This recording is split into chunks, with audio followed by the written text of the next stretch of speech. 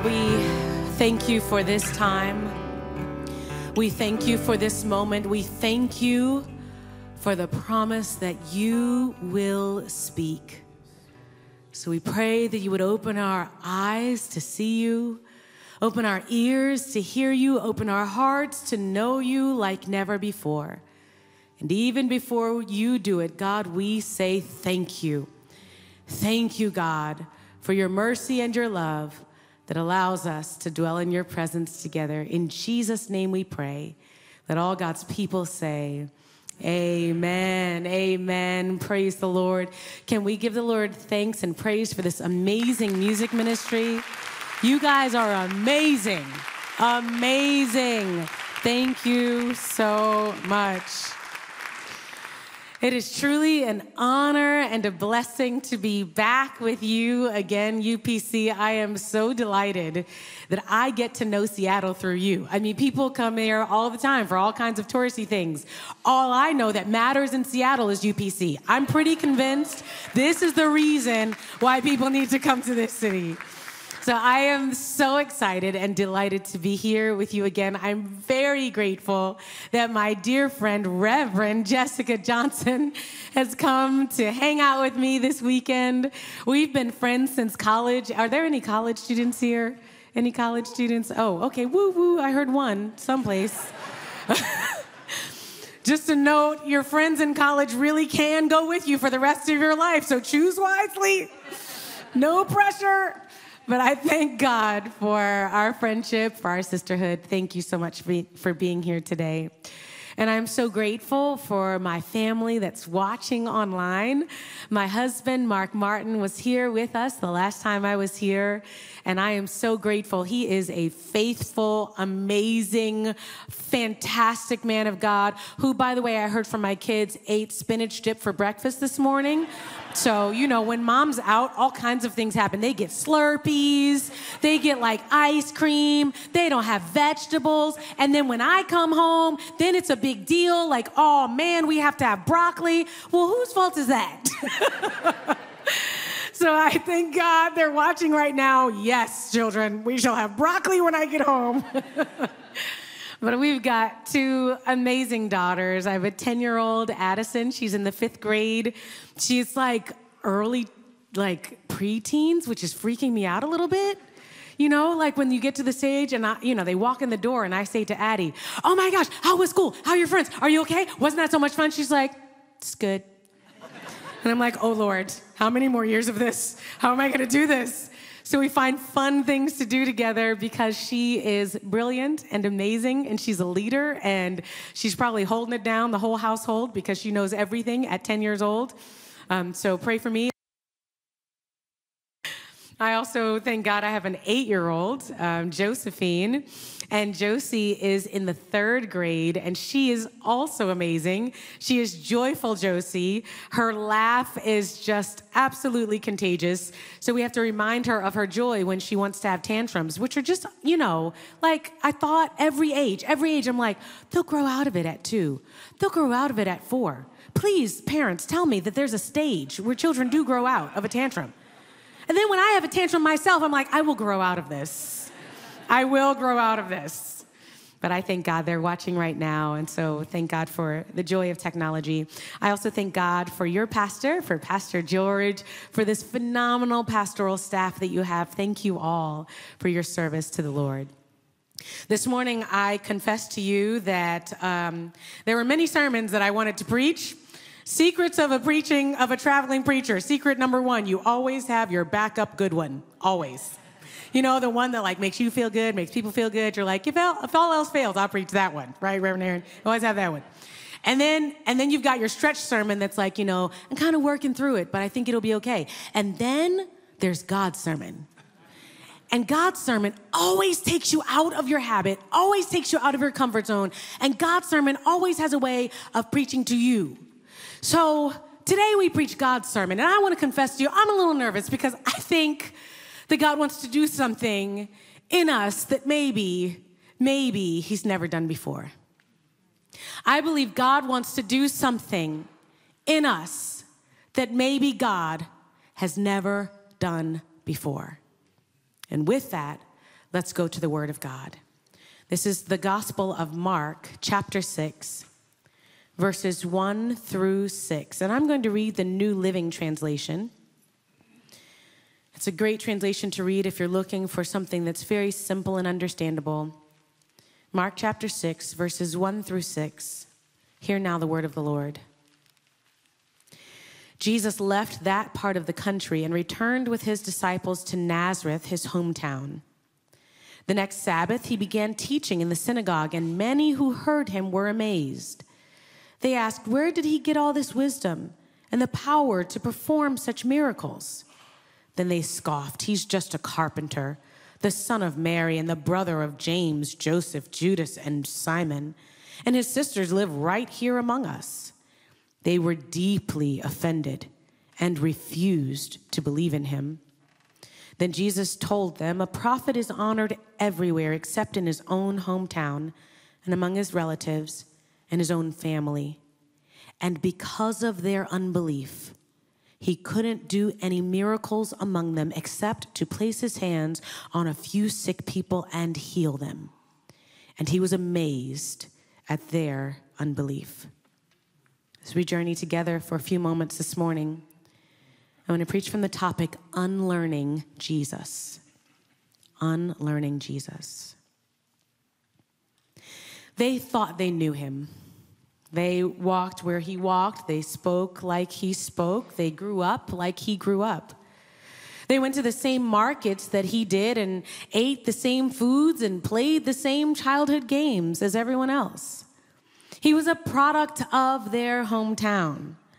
They would tell stories about him from when they were little, like maybe the time when he climbed the neighbor's tree, or maybe the way he chased the sheep being led into the countryside, or maybe the day he learned to carve his first plank of wood. They thought they knew him. In a town with anywhere from 500 to 2,000 people, everyone literally knew everyone in Nazareth. They took pride in knowing the intimate details of the people residing in their space. They were a close-knit community, and nothing was kept secret. They knew the scandal of Mary's pregnancy. They remembered when Jesus was left behind in the temple. They were there when Joseph died. They thought they knew him, but they didn't. They didn't know him at all. When Jesus left Nazareth, everything changed. He found new people to hang with. He traveled to new places. He adopted new customs. He even began doing things that no one else had done. And when he came back to his hometown, when he returned to the place of his familiar, the people that thought they knew him didn't know him at all. Even worse, they didn't know that they didn't know Jesus. Rather than to take time to hear about what had happened and where he'd been and what he had done, rather than to get to know Jesus better, the people of Nazareth refused to let go of the man they once knew. Being unable to let go of their preconceived notions of Jesus, they were kept from receiving the fullness of who he really was.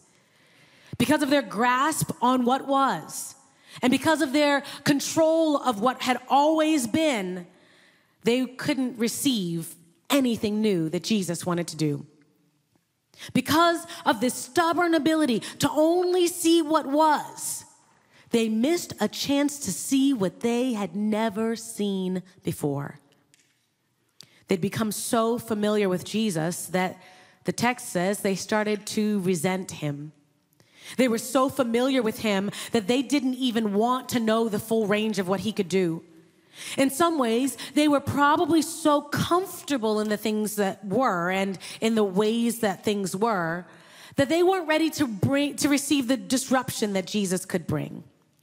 They'd gotten so used to going to the synagogue each week, hearing the words of God, and leaving the exact same way they came. They got used to hearing about God without actually expecting God to show up.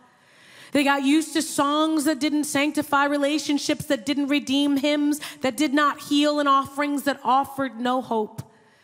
They got used to seeing church as the thing that you do and the place that you go right before you have brunch. Started to see praise as just a way to pass the time on a Sunday, and believed that worship really wasn't worth much at all. They were so familiar with Jesus. They were so comfortable with Jesus that they could not receive the miracles that were waiting for them.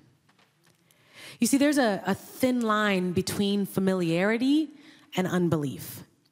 And there are times when we can become so familiar with someone that we actually stop believing in them and we don't even realize it.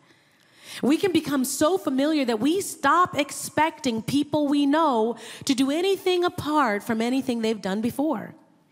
Like partners in a long-term relationship, we can easily find comfort in the predictability of another. When you've known someone for a long time, it's comforting to know that you can anticipate his or her next move. When you know someone well, you can guess the kind of food they want before they're even hungry. You can anticipate their reaction to things before they even happen. You can predict what they'll say before they even say it. Familiarity leads to predictability, and if we're not careful, predictability can lead to doubt. And doubt left unchecked can become a seed of unbelief, and before you know it, the person with whom we are most familiar is the person we doubt the most. The person we think we know so well can be the very person we cease to believe. In some cases, a husband can be so familiar with his wife that he stops believing that she'll start the business. Wife can be so familiar with her husband that she doesn't believe him when he says he's going to write that book. Children can be so familiar with their parents that they don't believe their parents will do anything out of the ordinary. And Christians, we can become so familiar with Jesus that we don't even realize we've stopped believing in him. Sometimes we have to unlearn what we think we know about Jesus in order to get to know who Jesus really is. Because when we think we know him, we might set ourselves up for Christian predictability, which would slowly lead to a cascade of doubt. I was convicted of this on multiple occasions, but one most recently was earlier this year around February with the Asbury revivals. I had conversations with lots of friends, and we would pride ourselves on our skepticism. Why call it a revival? Theologically and orthodoxically, is it really a revival if nothing changes? It's kids, and they're having a great time in worship. It's the overflow of the Spirit. Let's not make a big deal. And then a friend of mine who lived in Kentucky called me and told me what he experienced. And he wept. He did not weep because the worship was so beautiful alone. He didn't weep because he saw thousands of young people pouring their hearts out for God. He wept because of his unbelief. And he said, God forbid the day when people in ministry stop believing that God can do the impossible. And I wept and still weep today because I confess to you, I also have unbelief. How many times have I stood before platforms and opened my mouth and not expected God to show up? How many times have I gotten on my knees and prayed that God would make a way only to stand up and make my plans? How often have I entered into the sanctuary already thinking about what was happening after worship got out? I believe that God wants to show us who he really is. I want to be like Paul, to say I want to know him in the power of his resurrection, in the fellowship of his suffering, because to know Jesus is enough. I want to be positioned where all I want is the presence and the power of God, where I might seek his heart and not constantly reach for his hand. And I believe God is trying to raise up a generation who will push the church in that direction. And I can say to you at this 1045 service that God is doing something miraculous and powerful in the next generation. In Gen Z and in Gen Alpha, we are seeing a hunger and a thirst for God like never before. But if there is no church that believes that God can show up, if there is no altar that believes that when you fall here, you will fall before the feet of God, if there is no word that can speak power into their lives, then they will turn to other places. They will go to other things. They will believe other hypes. But in this time, God wants us to know him like we've never known him before. In this season, I believe God wants to reveal himself not only as the one who is the word, but the one who works his word in power. Not only as the one who used to do miracles, but as God who works miracles today. Not only as the one who provided for our ancestors, but as God who provides and heals and delivers for us today. God is calling us to know him, and what a beautiful invitation we have.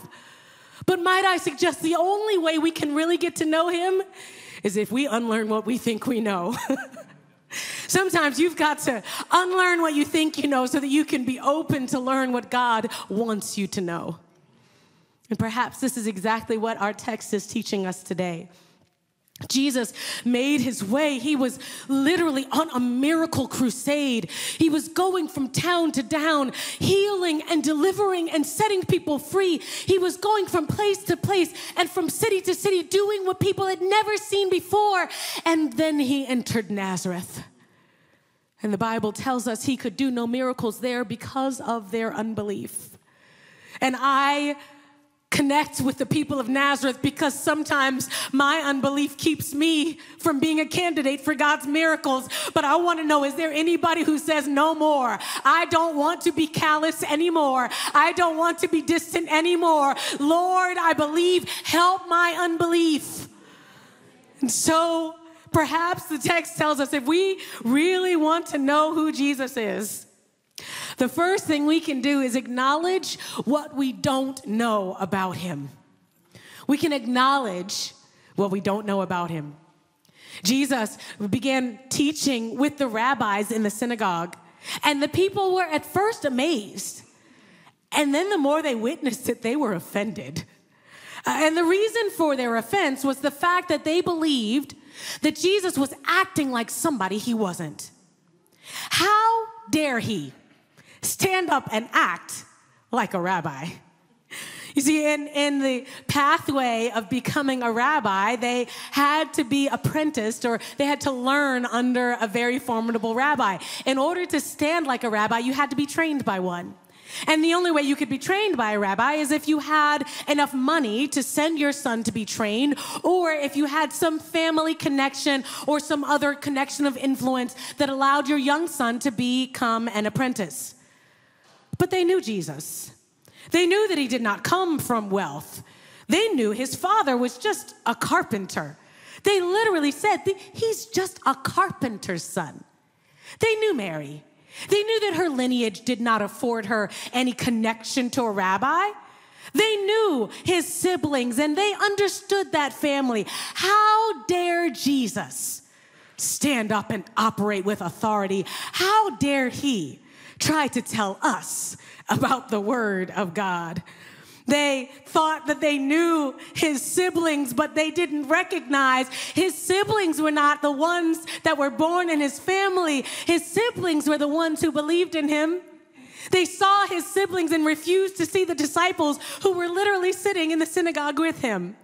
They saw his mother, but they did not see his father because they refused to recognize that he is the Son of God. Because they were so bent on holding on to what they knew, they refused to acknowledge what they didn't know. How is it possible that nobody said, well, he's different now? How is it possible that no one questioned what might have happened before he arrived?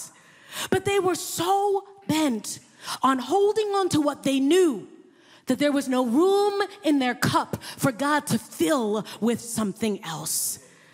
I am so convicted in our relationships with God, especially for those of you who have walked with the Lord for a long time. It is so easy for us to think we know all there is to know about Jesus. We know exactly what he did because we know the word. And if we know the word, then we know all there is to know. But oh my goodness, how we've missed it. How often we have not made room in our cups for God to fill because we've thought we've known all there is to know.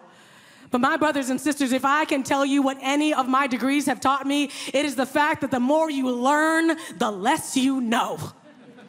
In an age where knowledge is accessible to everyone, where Siri or Alexa can literally tell you everything you need to know, in a time when ChatGPT can write every answer for you, can I just tell you, there's still some things we don't know about God? There are still some mysteries of the Spirit that we don't know. As I know that you are knowledgeable, I know you are well studied and well versed, but can I just tell you, there are some things you don't know about Jesus. And might that be an invitation to the mystery of God? Our lives are lived in such black and white ways. I won't speak for you. I can be so controlling, and I want to know everything that's going to happen right in the time that it happens.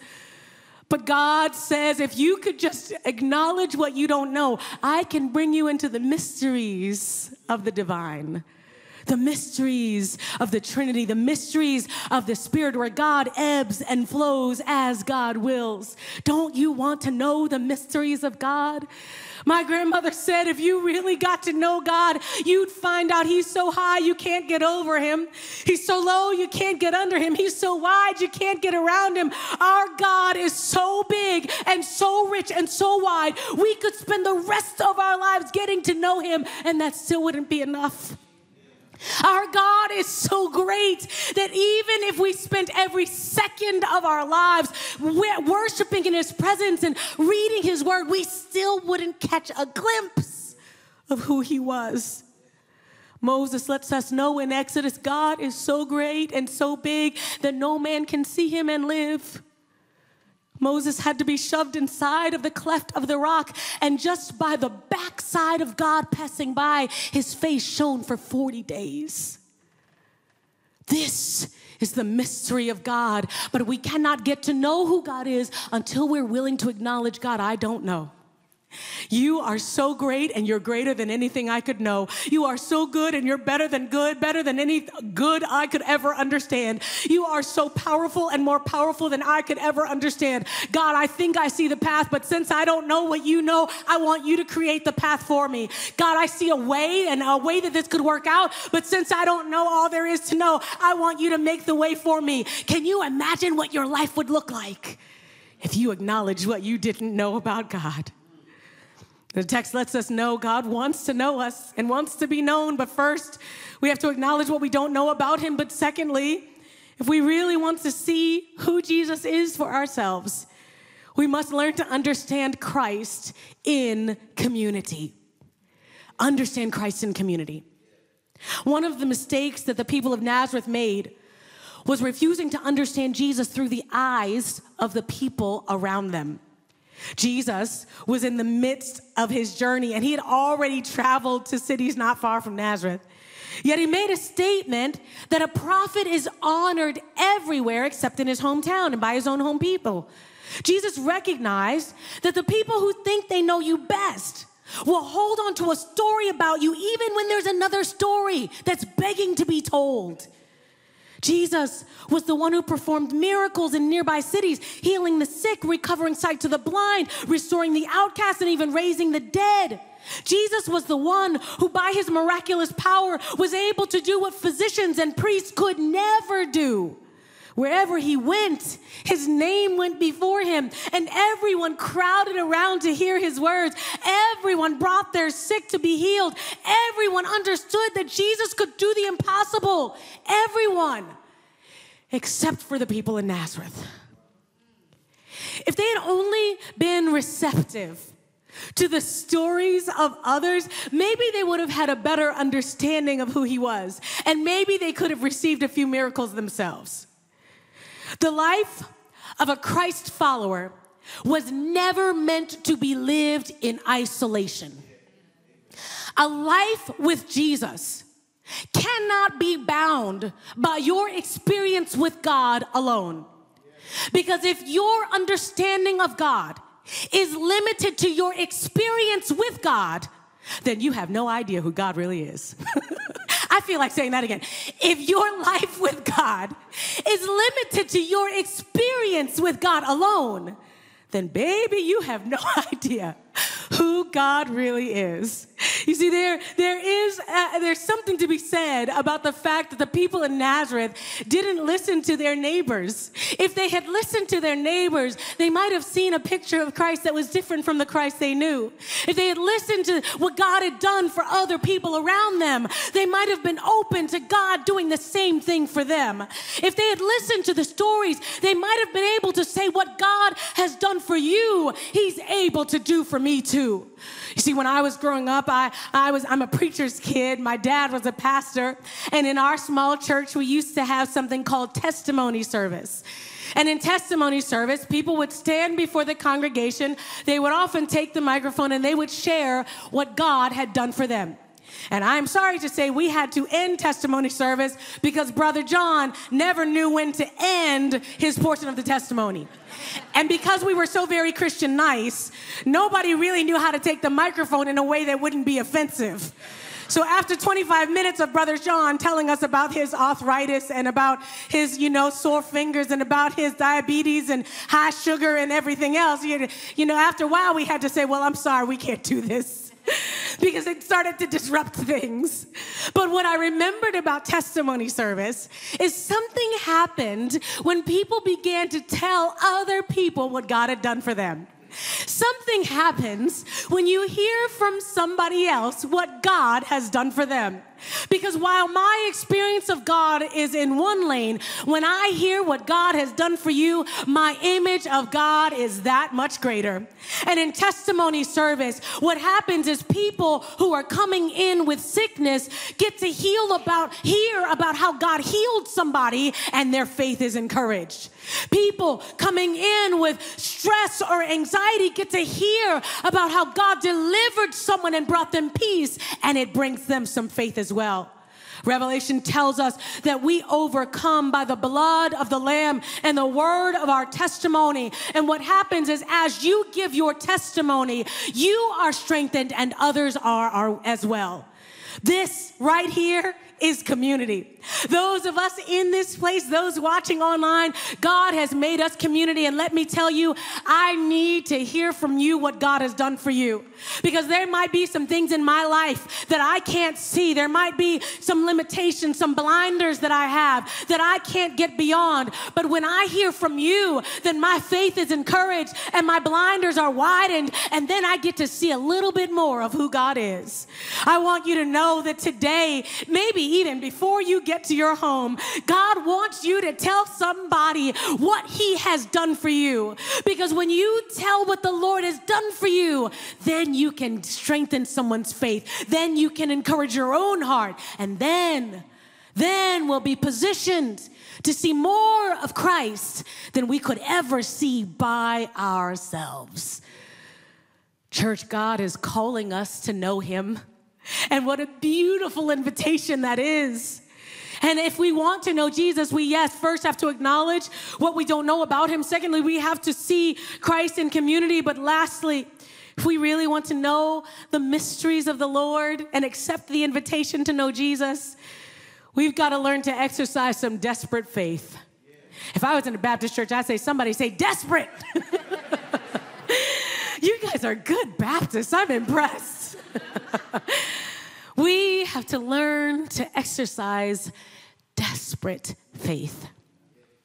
In verse 5, Mark tells us that Jesus could do no miracles in Nazareth except to place His hands on a few of the sick and heal them. This was a town that was filled with people who knew Jesus and didn't believe Him.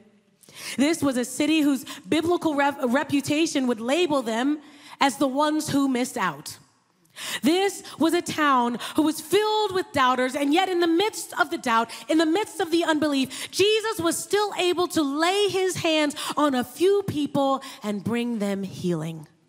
Surrounded by all of these people who didn't get it, the Bible tells us there were some who did. What was it about these people that made them candidates for healing?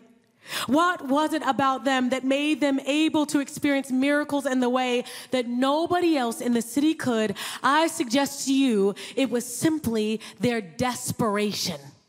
It was their desperation that set them apart.